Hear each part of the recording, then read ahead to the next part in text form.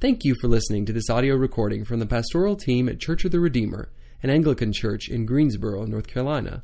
If you'd like to know more about Church of the Redeemer, its ministry, or its mission, then visit us online at redeemergso.org. Good morning, everyone, and has already been said to you as well, Happy New Year.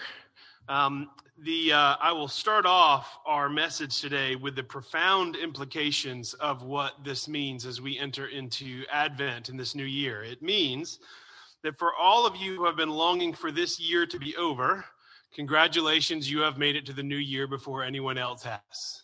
So welcome to Advent and the new year. Now, we've had a lot of discussion already about entering into a new calendar year with the church.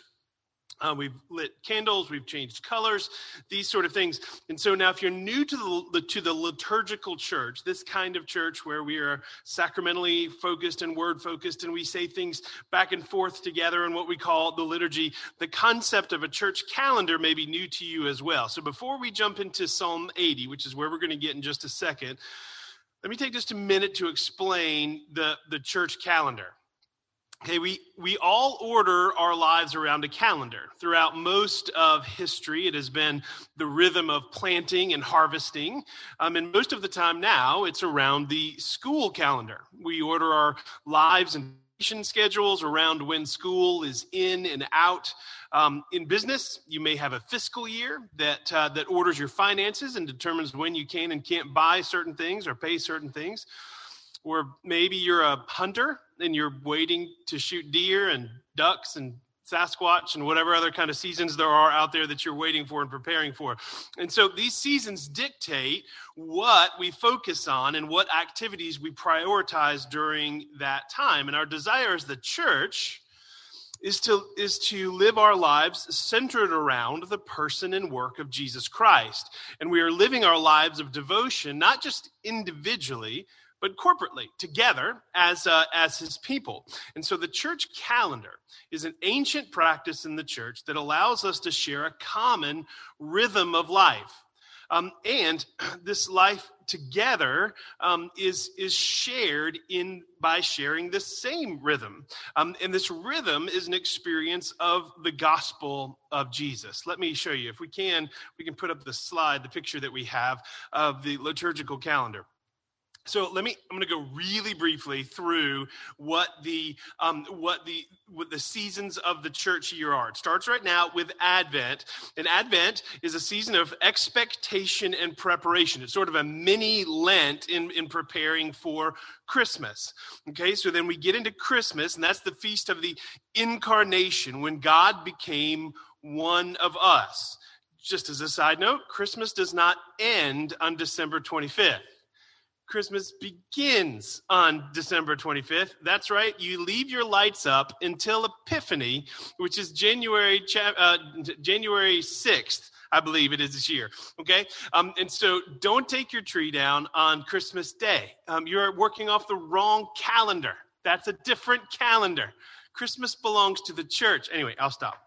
So Christmas, so we work from Advent of the expectation of the coming of Christ. And then we have Christmas where we remember the coming of Christ the first time. And then we move from there into Epiphany, which is a revelation of who Jesus is. And we look at things like the coming of the wise men. And we move from Epiphany into Lent, which is preparation for Good Friday and for Easter. You can see on our little chart here that there's different colors that set apart each one of these seasons. Advent that we're in now is either purple or blue because it's a penitential season. Christmas is white for the glory of Christ. Epiphany is the season of Epiphany is green as it's a matter of growth and revelation of who Jesus is. Lent is this preparation for Good Friday and Easter, and so it's purple as it's a time of deep thought and repentance. We move then into Holy Week, where we work through the events of the life of Christ around his crucifixion and ultimately his resurrection on Easter, and we celebrate the Easter season together. And then after Easter, we go to Pentecost, which is the giving of the Holy Spirit. And then after that, we enter into the big green section on that picture, which is called the season after Pentecost, or ordinary time. Not because it's not special. That's not why we call it ordinary time. Think of ordered or in line. It's not connected to one of the major feasts, but it's still an important time in the church. So sometimes when you look at this chart, sometimes people divide it into two sections. The first being the life and the story of Jesus as we work through Advent all the way through Easter and then through Pentecost, and then the second part of the calendar is the story of the people of God as we look at the work of the church and our growth and our life in him. And so what you can see, that I know that's a lot of information real quick, but I just want you to see an overall vision of what this rhythm, this intentional rhythm of life is together as we celebrate this calendar. And everything that we do is centered around the life and work of Jesus, both the joyous part of life and the difficult parts of his life. This church calendar, it's discipleship because it prepares us for all aspects of life. Just as Jesus is parts, so do our lives have joyous parts and difficult parts. And our faith does not simply work when we're happy, nor does it only matter when we're struggling. There's both joy and pain in the life of Jesus and our lives as well. And we learn how to work through that together as a community through the church calendar. Church calendar also holds us accountable to look at all the angles of the gospel, not just our favorite ones. Not just Easter, when we can remember the resurrection, which is, of course, the central part of our faith. But we have to look at the entirety of the gospel. Yes, we're a people of grace, but we also need to reflect on our sin, even if that's not comfortable. Yes, our victory is assured, but we still have work to do.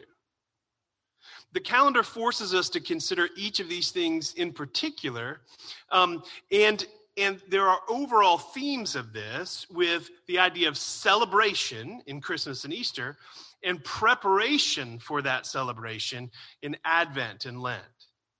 Now, we like to celebrate. We don't like to prepare or to wait in expectation for that celebration to come. For example, how many of you already have your Christmas tree up? Right? We don't want to wait. We want it now. We don't want that time in between. Even when you were a little kid and you knew Christmas was coming and there were going to be presents, you didn't like waiting. And I used to try to convince my mom for days ahead of time that maybe we should just open one present at a time leading up to Christmas so it wouldn't take so long that morning, because I didn't want to wait. But there's importance in the waiting and the preparation. We want things now because we don't want to long. We don't want to suffer in our waiting. We live in a time of instant gratification and constant stimulation. But waiting and preparing and longing makes the thing upon which we wait that much greater when we are finally able to participate in it. If it's worth having, it's worth waiting for. Now, after all that context, okay, let me move away from the circle calendar on the screen, and we're going to look into Advent specifically. This is where we are today. This is the season of preparation for Christmas, where we examine the themes of expectation and preparation. And so in our Sunday lectionary readings, and in your daily office, if you work through that, when you're reading through the scripture, we go back into the Old Testament and hear the longing of the Jewish nation for the Messiah to come. We also hear of the coming of the Holy Spirit to Mary and what is going to take place. We listen to the words of John the Baptist preparing the way for the coming Savior, and all of that happened in the past as we hear about the preparation for the coming of Jesus the first time. We also read passages from Revelation at the end of the Bible as we're looking forward to the coming of Jesus the second time when he returns to make all things new. We see the trajectory of history and the movement of God throughout all time. And we look now into Advent to see if we've seen how the earth prepared for Christ's return the first time, how we should be preparing for his return the second time. And now we prepare our hearts as well, expecting him to enter into our lives and hearts now. This is what Advent is about. We understand the expectation and preparation that led to the coming of Jesus the first time. We prepare to welcome Jesus into our hearts now, and we look forward and expect the return of Christ in the future.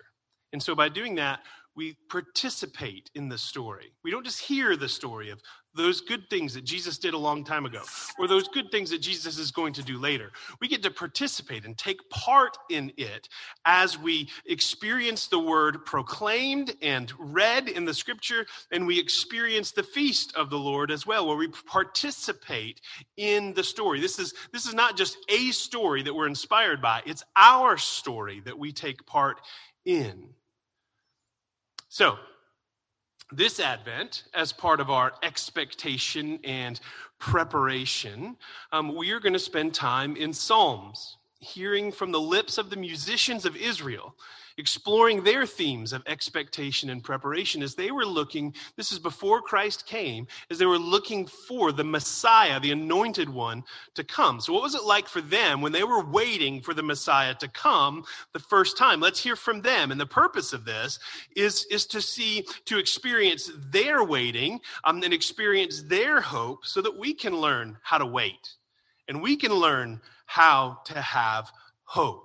So join me here. We're going to quickly look in Psalm 80 today. In upcoming weeks, you're going to be able to go in much more detail into some of these Psalms. But Psalm 80 today. And the theme of this Psalm is restoration. Restoration. If you read through Psalm 80 on your own again sometime, as Ashley read it for us earlier, you'll see this word repeated over and over again. In verse 3, restore us. In verse 7, restore us. It's literally, the literal translation is turn us. It's a visual image there. Turn us away from the direction that we're headed into a place of goodness. We're headed towards destruction. We're suffering. Turn us. Give us a different trajectory. In verse 14, the psalmist calls out to God to turn towards them. So he's saying, restore us, turn us towards you. And he's saying, restore us by you turning back towards us. In verse 19, you'll hear it again, very overtly, restore us. There's a call for restoration. And friends, we should know what this is like. Just as a microcosm of history, we've lived for almost a year under extreme uncertainty and fear. Many things that we have come to depend on have crumbled. Many of us are at home watching this on a screen when we would much rather be with our friends and family in person. Many missed being with relatives this week of Thanksgiving. Even more significantly than all of that, many of us have lost friends and family to a pandemic that continues to spread. There's anxiety throughout our culture. There are broken physical bodies. There are strained relationships. There's chaos in our workplaces. Our children's education has been disrupted.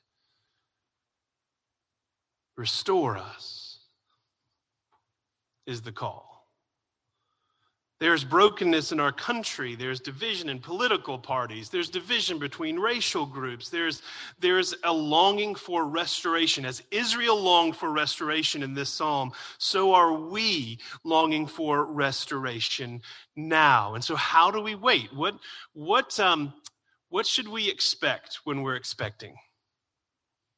Let's look to see how Israel prepared. So first, using this psalm as a bit of a template to learn how to wait and expect and prepare, let's look at Psalm 80 here. First, here's what the psalmist does. He leads Israel. He's representing Israel in their call for restoration and in leading them and helping guide them in their waiting and longing, expectation, and preparation. So the first thing they do is that they intentionally remembered the character of God. When I say intentionally remembered, I mean they think about it. They don't just say, oh yeah, God is good. God is great. Let us thank him for our food. Like we don't just move beyond that. We sit in that. God is great. God is good. That here's what the psalmist says. Give ear, O shepherd of Israel. He calls him a shepherd. And the idea of a shepherd, there's authority and protection in a shepherd. And there's also love in a shepherd who cares for his sheep. O shepherd of Israel, you who lead Joseph like a flock, you who are enthroned upon the cherubim, shine forth. So he says he's enthroned. He says he's a shepherd, but he's also enthroned. He's a king. He is, and that is a position of great power, that he is sovereign. And so he starts the psalm by intentionally looking upon the character of God. Who is the God that we are calling out to and expecting to move? Well, he is a loving shepherd. He is a powerful and sovereign king of mighty and great glory. This is who God is. This is who they're addressing in their hope. Secondly, here's what they do. They reflect on how this God, this shepherd and this king, has acted towards them in the past. Okay, let's remember the story. Let's look backwards before we look forward. They recount the story of their people. This is what the shepherd and the king has done for us, his people, in the past. And they talk about Israel being a vine that God has planted and cultivated. Look at verse 7. Restore us, O God of hosts. Let your face shine that we may be saved. You brought a vine out of Egypt. You drove out the nations and planted it. You cleared the ground for it. It took deep root and filled the land. The mountains were covered with its shade, the mighty cedars with its branches. It sent out its branches to the sea and its shoots to the river. This is a reference to the story of Exodus. You can read about it in the book of Exodus. That's why it's named that. And so it's the story of the God's people being brought out of where they were enslaved in Egypt. And that he sent Moses to bring them out. And then he brought them out to the land that he had promised them. And there's the book of Joshua, you can read about the conquest of the land that was promised to them. There's already some bad people there that need to get pushed out. And so God leads them through that. And so here the psalmist is saying, you brought a vine out of Egypt. You drove out the nations and planted it. You cleared the ground for it. They're looking intentionally backwards to say, how has this loving and sovereign God actively worked in our lives before now? Then, in setting this context, here's who God is, here's what God has done, then their gaze turns a little bit towards them. They take an honest inventory of their current situation. Verse 12, why then have you broken down its walls so that all who pass along the way may pluck its fruit? The boar from the forest ravages it, and all that move in the field feed on it. So it's a poetic way of saying we're in deep trouble. In particular, the historic situation here is that the psalmist is writing a prayer from the southern kingdom of Israel. He's praying for the northern kingdom who has been taken into exile. A conquering army has come in, grabbed them, and removed them. Things are not good in Israel. So again, just to highlight this, Israel's in deep trouble, just as it was before the Exodus and when they were entering into the promised land and they were faced with lots of armies. And they needed restoration then, and God restored them. And now they need restoration again. So the psalmist here says, this is who God is. This is what he's done for us in the past. Here we are again as we look at our current situation in a bad place. And they recognize their need for a Savior. Verse 17, let your hand be on the man of your right hand, the Son of Man whom you have made strong for yourself. Then we shall not turn back from you. Give us life, and we will call upon your name. Restore us, O Lord God of hosts. Let your face shine that we may be saved. I know that's some confusing language, and I don't have time to unpack all of it today, but you can hear the gist of it, of what he's saying is, we need help.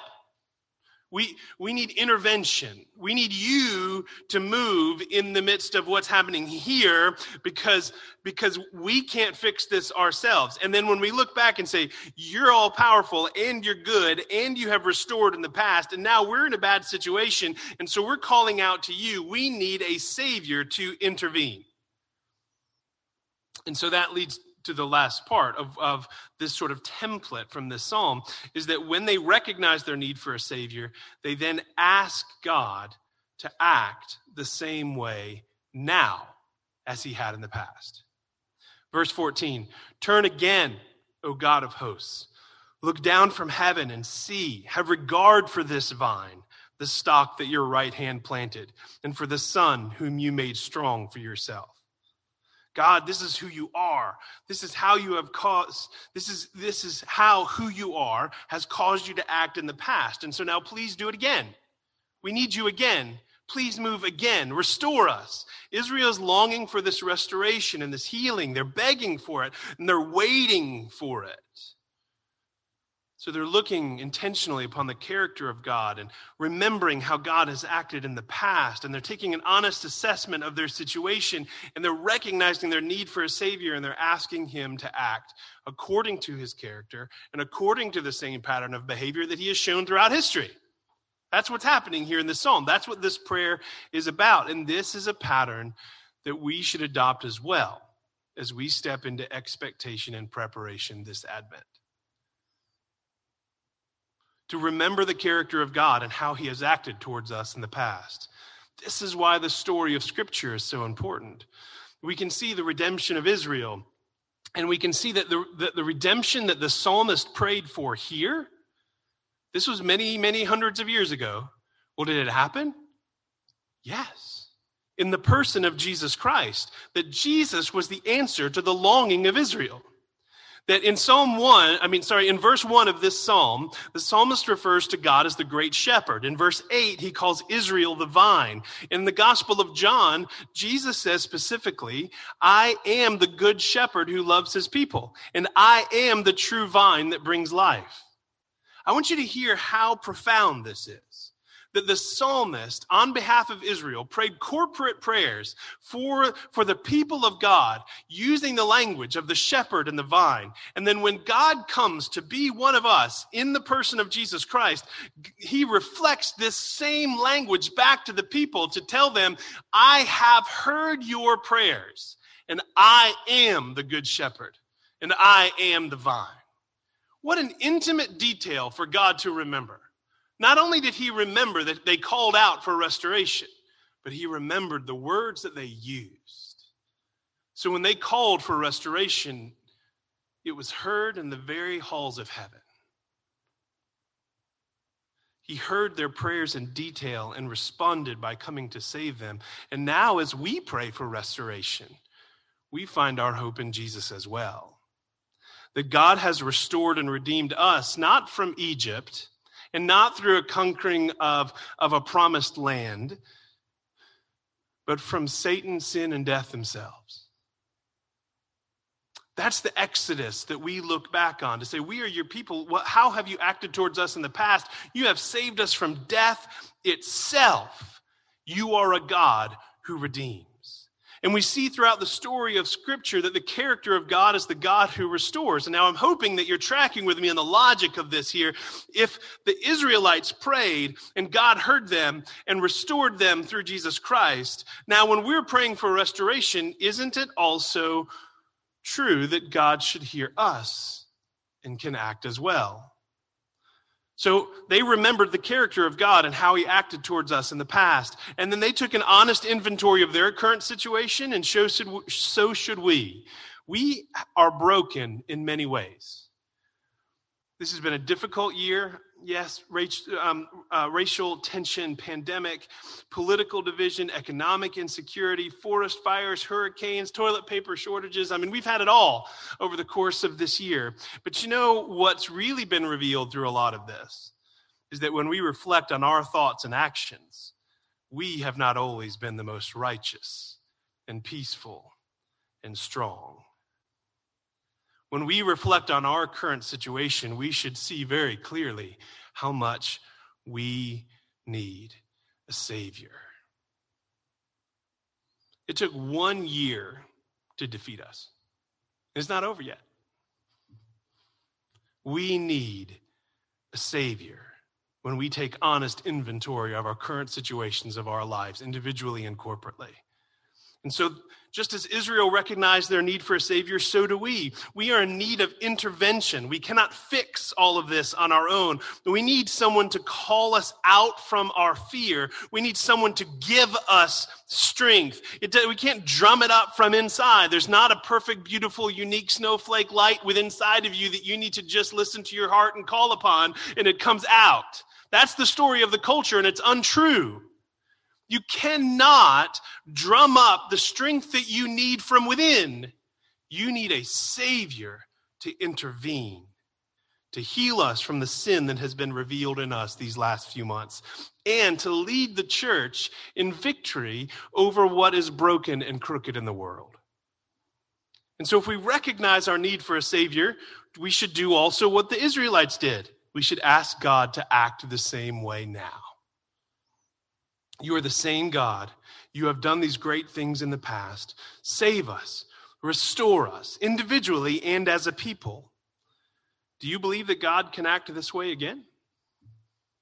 I mean, this is really what it comes down to. This is where the rubber hits the road in our faith. We hear all these things. We say all these things. We teach all these things. We preach all these things. We sing about all these things, about restoration and who God is and what he's done in the past and what he can do. And now we're in a situation, as we have always been, where we cannot fix it ourselves. Do you believe that God can act in the same way that he has in the past again today? And if so, pray for the church. Pray for revival. Pray for our nations, for our communities, for our leaders. We are the people of God. We do not cower in fear, for we have knowledge of the character and the history of God who acts to restore. If we recognize our need and we believe these truths about God, then let us cry out in prayer, restore us, save us. Come, Lord, and make what is crooked straight. I'm concerned, honestly, friends, that we are blaming so much on the year 2020. Well, when the number turns over on December 31st to 2021, we don't start with a clean slate. Things won't be over. Things will still be difficult, and the change of the year will not change our situation. Don't put your faith in that. Don't put your faith in a dropping ball at midnight. We need the Lord to act. We need the Lord to intervene. Does this seem impossible? Well, this is the same prayer that the psalmist prayed as a representative of all of Israel, and we celebrate Christmas for a reason, because his prayers were answered. And so if we are calling out to this same God whose character is sovereign and loving and who has a history of redeeming and restoring, why can we not expect restoration now?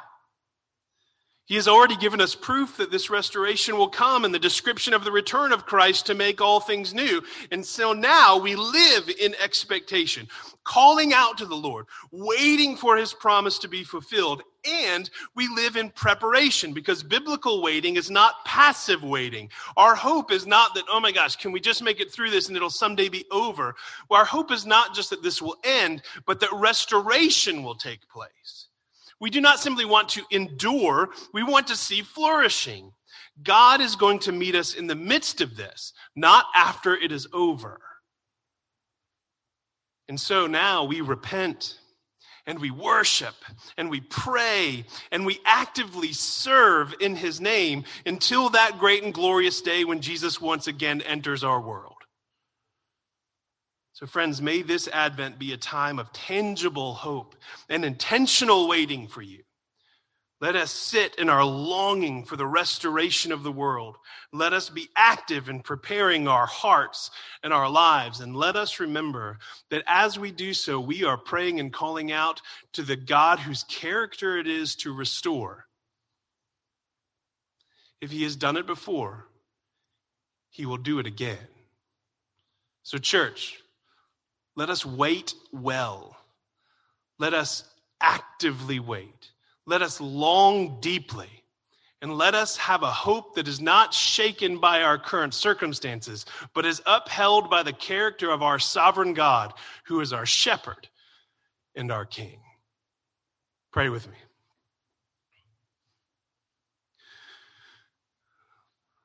Lord, we thank you for the gift of the scripture.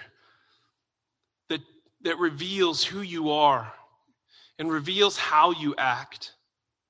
And so we come before you now knowing that you are a God who is sovereign, and that you are a God who is loving, and that you are a God who is good, and that you are a God who restores.